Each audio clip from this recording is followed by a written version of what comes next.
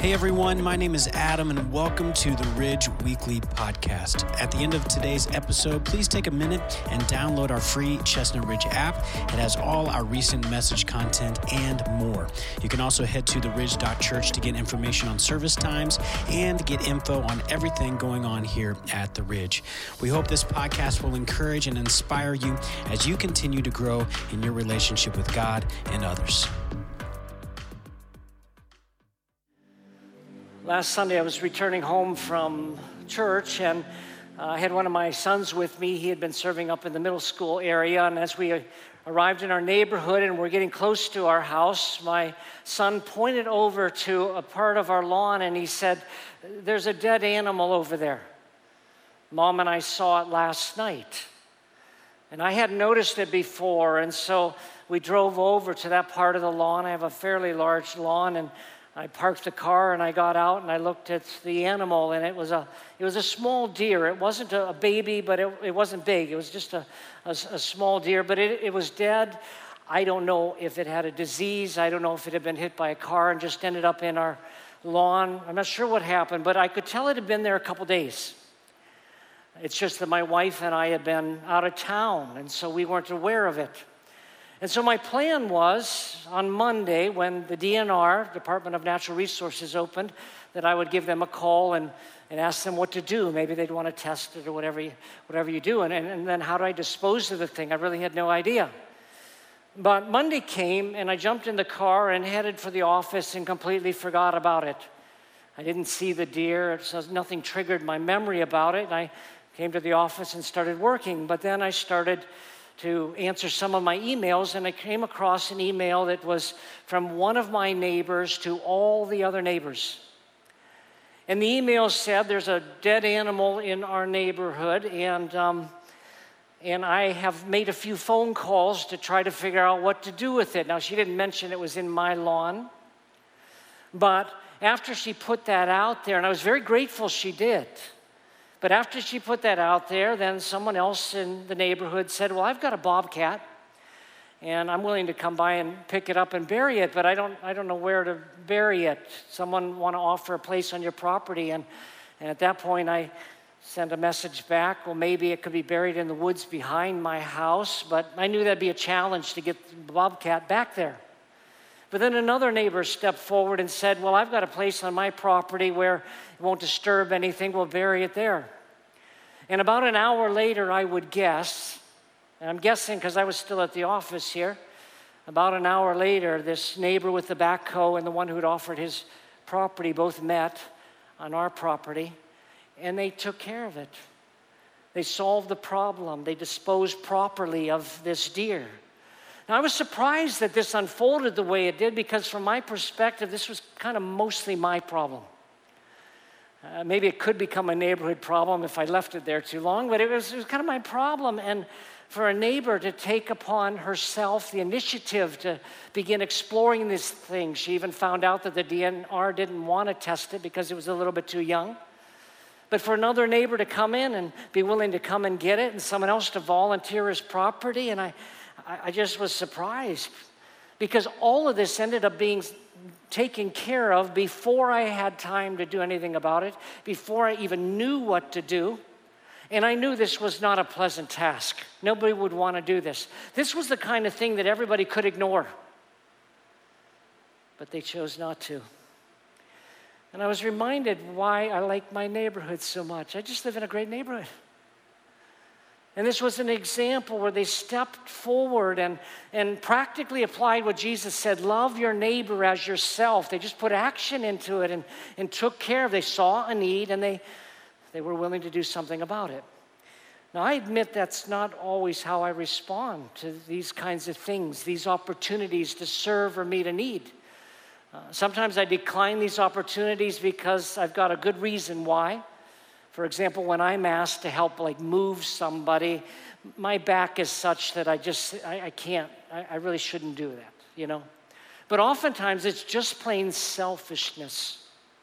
And I've wondered before whether or not I would have had more joy in my life, throughout my life, if I had approached all of life with a different perspective. And that is the perspective of serving and helping other people, because God, I think, has created us to be such that when we give ourselves away, somehow we find life, somehow we find joy.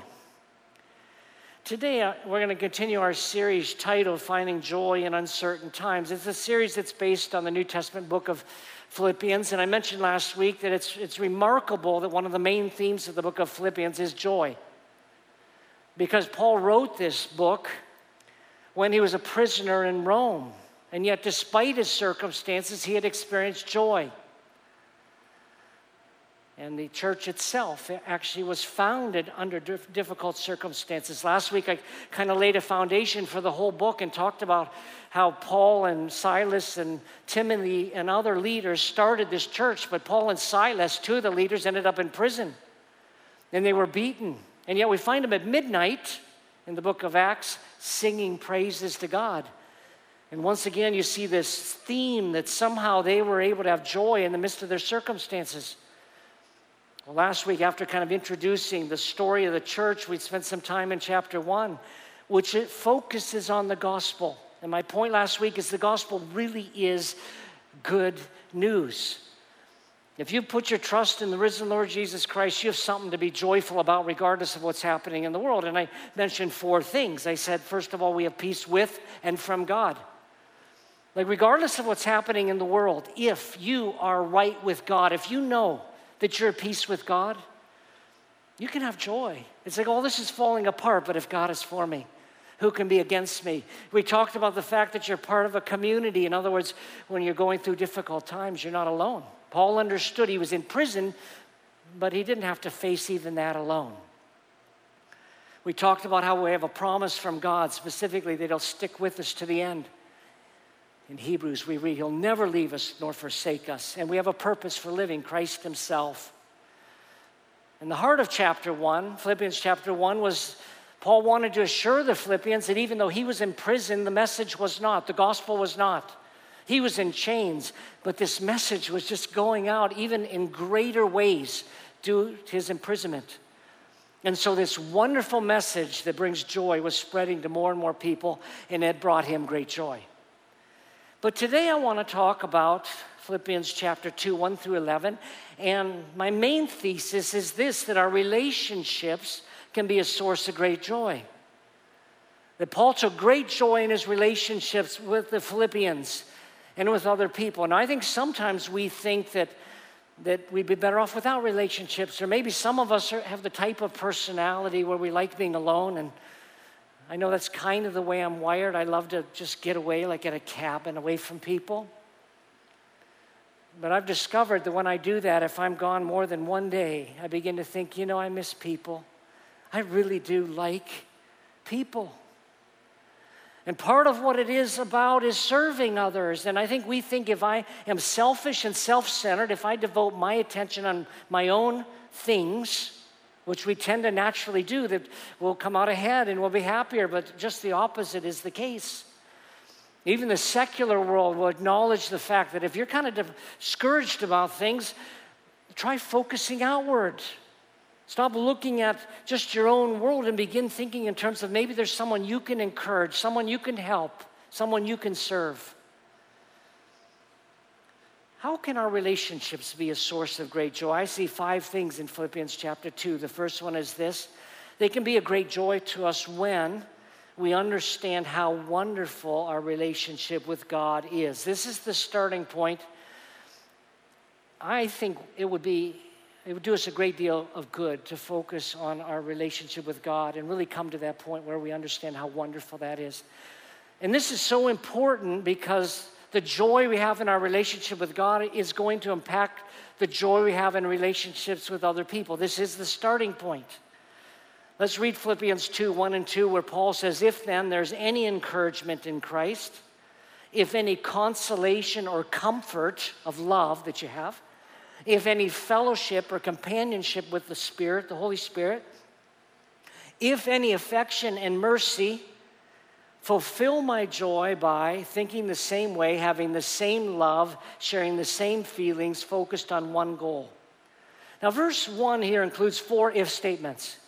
He says, if there's any encouragement in Christ. if there's any consolation or comfort in love, if there's any fellowship or companionship in the Spirit, if there's any affection and mercy within your heart, any compassion there. And we can read that and think that these are conditional statements, but that's not what they really are. These are not hypothetical situations. The New Testament was written in the Greek language, and in the language in which it was written, those if statements are called first-class conditions. And they should be translated if as is the case, or since this is the case.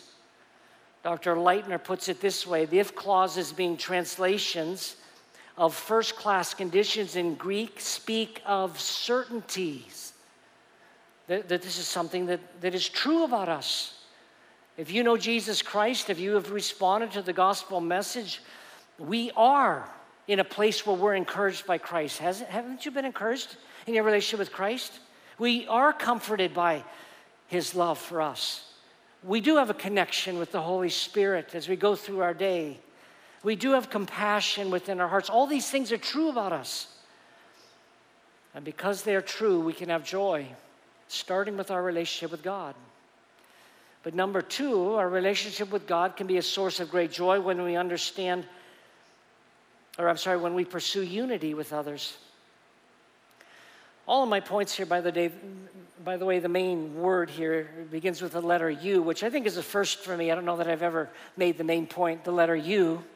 But as I was thinking about it, I thought, that's a good point, that the heart of what I'm talking about here today is don't focus on you, as in Y-O-U. Because when we focus on ourselves, we lose joy. But when we pursue unity and oneness with other people, it produces joy. Let's read Philippians 2, 1 and 2 again. If there's any encouragement in Christ, which there is, any consolation of love, which there is, if there's any fellowship with the Spirit, which there is, any affection and mercy, then he says, fulfill my joy by thinking the same way, having the same love toward each other, sharing the same feelings, or some of your versions say, be of one spirit with a small s, and focusing on one goal. In other words, be united, pursue unity. Paul says here, I want you to make my joy complete. My joy will be complete if these things are true. If you're united in the way you think, you're united in your love, you're united in your spirit toward one another, the feelings you have toward one another, and united in purpose. And the purpose is the good news of the gospel from the previous chapter. This matters because disunity is a joy killer. I think those of you that are married could relate to this illustration, but when there's a disagreement between my wife and me, there's something between us, I have trouble being joyful about really anything else. I have come to the office on not many occasions, thankfully, but I've come to the office on a few occasions, and I wanted to get about my work, but all I could think about is things are just not quite right. We got into some argument that morning or maybe the night before that wasn't resolved. We usually do resolve things the night before, but I'll be in my office and I'll try to dig into my work. I'll even try to have a devotional time with God, and I'll sit there and all I'll think about is things aren't right. It's just hard to move on when things aren't right. And really what I tend to do is I'll spend the first part of the morning thinking in terms of why I'm right and she's wrong, defending my position. But then at a certain point, I'll begin to see things from her perspective. At a certain point, I'll begin to value being united with her more than whatever the issue was. And we'll end up talking about it, and we'll end up resolving it, and we'll end up having joy. It comes when we're united. Now, last week I told you the book of Philippians was basically a thank you letter to the Philippians for sending money to help his circumstances so that he'd be more comfortable. But theologians agree that there was a second main purpose for which he wrote this letter, and that is there were these two women in the church that we don't read about until chapter 4 that couldn't get along. He was addressing a problem with disunity. Their names were Euodia and Syntyche. In Philippians 4:2, Paul writes, I urge Euodia and I urge Syntyche to agree in the Lord. He goes on to say, and I ask you all to help these women. Because these were women that had been partners with Paul in the gospel message and the mission. but they couldn't be partners with one another. And he had heard there was this disunity in the church. And often, by the way, if it just involves one couple, people begin to take sides. It ends up being a bigger thing than just the two. I want you to think for a moment, though. Imagine for a moment that you were either a Euodia and Syntyche, and this letter arrives from the Apostle Paul, and you're so excited to hear from this co-laborer of yours, and they're reading this letter, and then they get to chapter 4. And I urge Euodia, you and Syntyche, get along. It must have just, put a stopper in the whole thing. And it's a little bit surprising that Paul did this. It actually looks like it's out of character. Like, why didn't Paul do this privately? For all eternity, anyone that meets Euodia is going to say, oh, that's you. This letter was circulated to all the churches. Everybody heard about this. And so why did he do this in such a public way? Well, I think part of the reason he did it in a public way is because even though these two were the two initial ones that weren't getting along, disunity is something we all struggle with. Paul saw an opportunity to address an issue in the church that was huge. It's essential that we get along with one another. It's essential that we have unity with one another. Jesus acknowledged that in the Garden of Gethsemane. He was anticipating being arrested as he was just so burdened by all that he was about to undergo. And what do we find him praying about in the Garden of Gethsemane?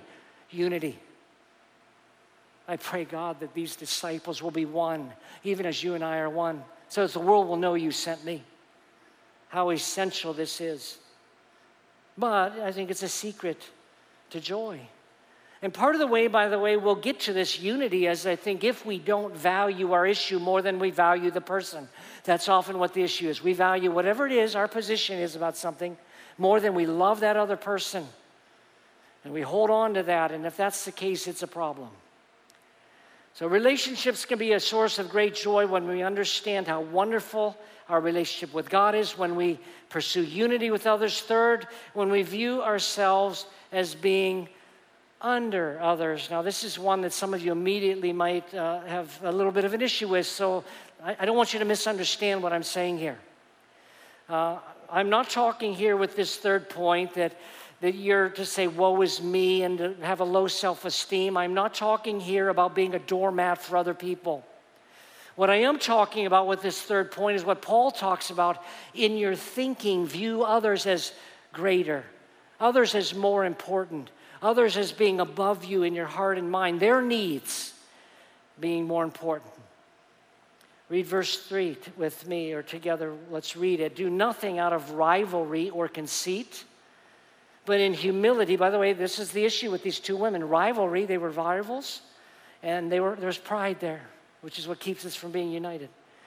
He says, but in humility, humble yourself, consider others as more important than yourselves. When you think of other people, you're more important than I am. Your needs are more important than I am.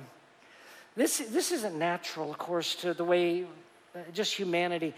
We tend to compare ourselves with other people. We really do like it when others view us as more important. I think we go to great lengths to prove that we're more important many times. I realized that this was happening with my three brothers and me when we would get together. My wife brought it to my attention. That we would get together and we would kind of talk about where we were succeeding and where we were doing well.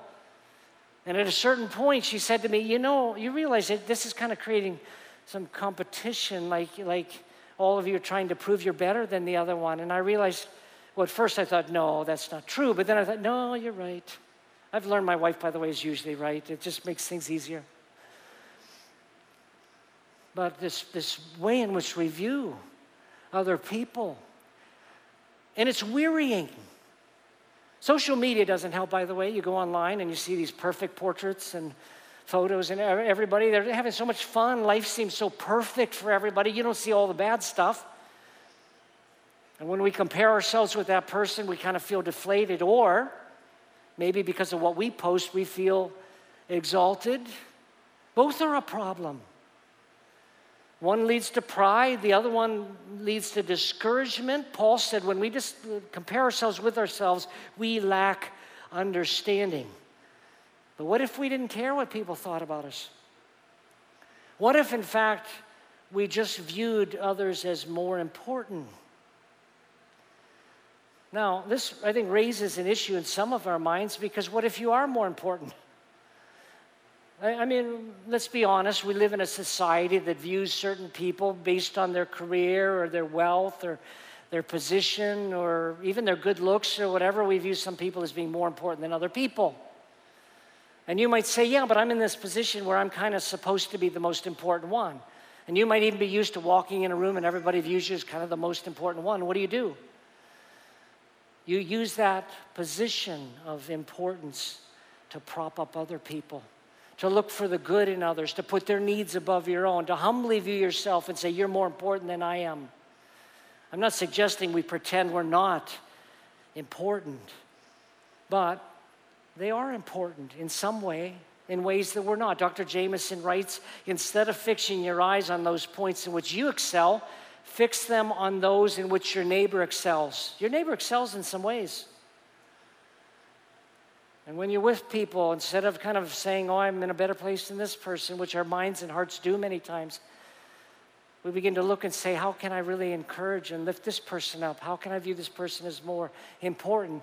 It matters because the way you view someone in your heart is going to come out in how you treat them. I've used the example before of going to a restaurant, and I've observed the way some people treat waiters and waitresses. It bothers me sometimes. And I've been with groups before where one of the parties in our group treated waiters and waitresses as if they were dirt. Like, you're my servant.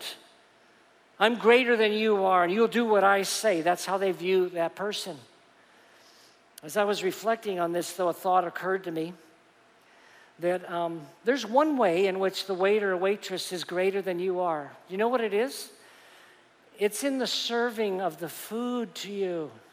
You better never forget they're giving you your food, okay? Yeah, you better watch that. I've heard stories. I know enough people in the industry. I know what happens when you mistreat people and what happens in the back. I don't want to gross you out. I don't want to discourage anyone, but they're important. And so are others. The idea here is we treat people with dignity. The idea here is that we view people as ones for whom Christ died. That makes them valuable, important. Fourth, our relationships can be a source of great joy when we're unselfish in meeting the needs of others. This just gets down to serving. When we sacrifice our time, our talents, our finances, our strength. Again, I think God has designed us to care about and meet the needs of other people. Philippians 2:4, everyone should look out not only for his own interests, but also the interests of others. In other words, look out for the things that matter to the other person and try to meet that need. This matters to you, try to meet that need. Now, we all naturally spend time meeting our own needs. This verse isn't saying, of course, disregard your needs, disregard what you want. It's saying just include that. Don't only look out for your interests, but also for their interests as well. You see, both in the Old and New Testaments, we are told to love our neighbor as ourselves. And so sometimes we just reflect on, well, how do I love myself? Well, in the morning, I get myself a cup of coffee, and then I look to my wife, say, would you like a cup of coffee? I do that every morning. Can I get you a cup of coffee every morning when I'm getting my own? And you begin to think of the needs of the other person. And I think this brings joy. Dr. Mellick puts it this way, any concerns of others were to become the concerns of all. Now, again, I think when we serve others and when we're not selfish but selfless, it brings joy. And about a year ago, I shared a story that I want to repeat here this morning from a guy named Kevin Harney in his book, Seismic Shifts. He tells a wonderful story that illustrates this, how joy goes away when we're selfish. It's a story of this little kid. He was probably 2 years old, maybe 3 years old, in the nursery at church. He had a little red ball in each of his hands, and he had 3 Nerf balls pinned under his pudgy little legs. And all the other kids were wanting those balls. He was hogging them all for himself. And anytime a kid came near, especially those balls that were further away from him by his legs there, he'd snarl at them, is what Harney says. He wanted to make it real clear that these don't belong to you, these are mine. And this went on for some time. Harney says that he probably should have stepped in and done something about it, but he was just so fascinated by what was unfolding. He just stood there watching, and he realized this little kid was growling, he was posturing, he was keeping all the other kids away. Harney describes the scene in this way. He says, the boy was like a hyena. Hunched over the last scraps of a carcass, this snarling little canine was not in the mood for sharing. The other kids circled like vultures around the kill, looking for a way to jump in and snatch a ball without being attacked and bitten. It's a great story. At a certain point, Harney noticed something. He said there was no happiness for this little boy. The little boy that was holding all the balls, you'd think if he had them all, he'd be happy. There's no happiness. He said, in fact, there was no happiness within 10 yards of the boy.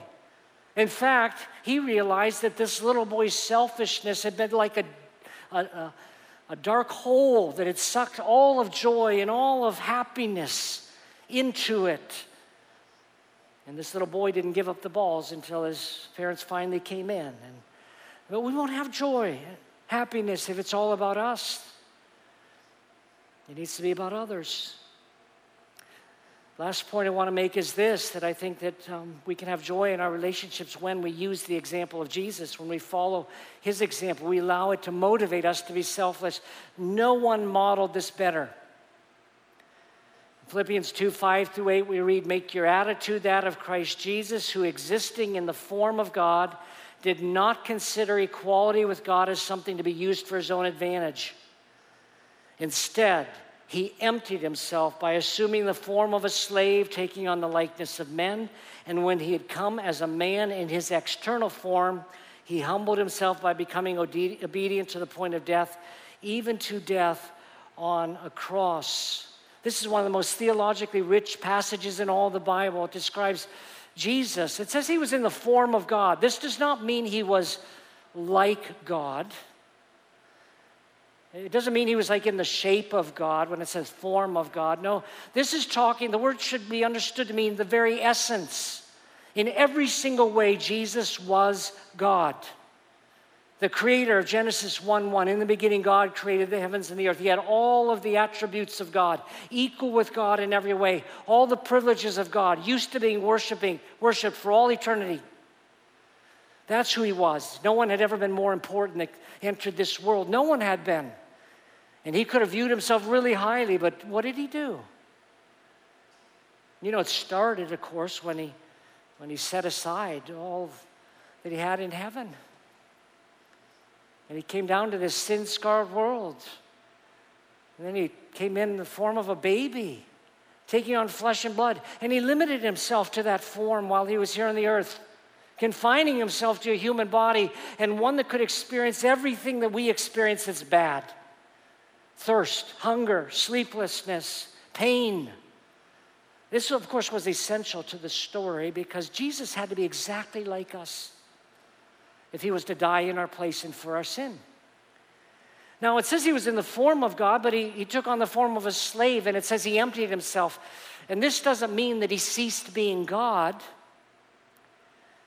Vincent puts it this way: he laid aside the form of God, and so doing, he did not divest himself of his divine nature. The change was a change of state, the form of a servant for the form of God. Practically what this means is that Jesus did not use his divine attributes when he walked the earth. If he performed miracles, it was through the power that God, the Father, or the Spirit provided. He wasn't relying on his divinity. Because again, he had to go the distance and say no to temptation and live a sinless life so that he'd be qualified to die for sinners, humans. He became fully human. But his example, he left glorious heaven. He confined himself to flesh and blood. He set aside his rights, his privileges, his power. And then he submitted himself to the death, not a painless death of just falling asleep in your, going to dying that way. It was a cross of all things. And you know why he did it? Because he considered you more important. He viewed your needs as more important. He said, this is a real issue that I can address here. I'm going to set aside my privileges, my rights.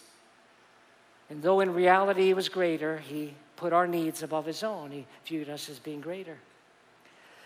And what was the outcome for Jesus? Well, in verse 9 we read, for this reason God highly exalted him and gave him the name that is above every name. Of course, he always had the name above every name, but here he kind of earned it.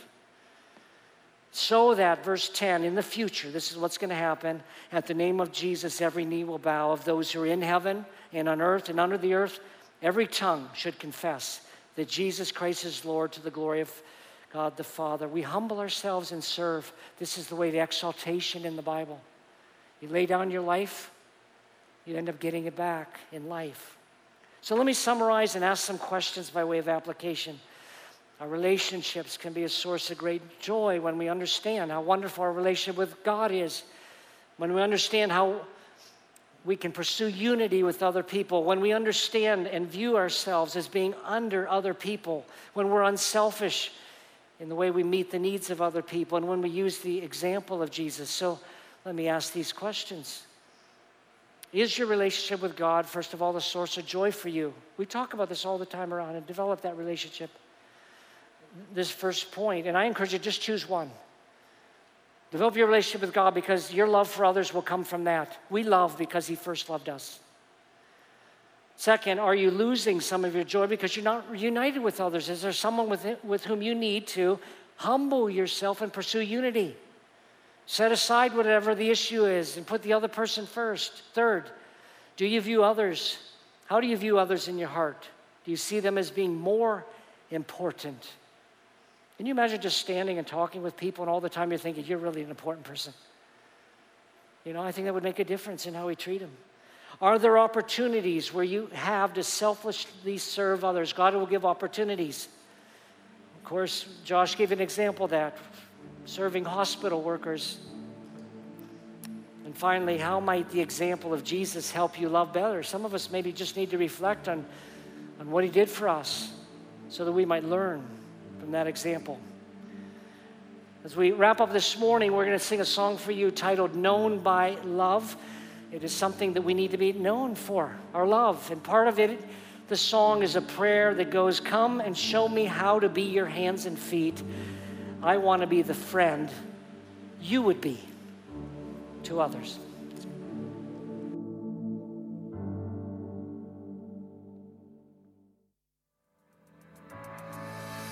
Thanks for listening to the Ridge Weekly Podcast. If you'd like to hear more messages now, you can check out our past series at theridge.church/messages or download the free Ridge app. Thanks again for listening, and we will see you next time.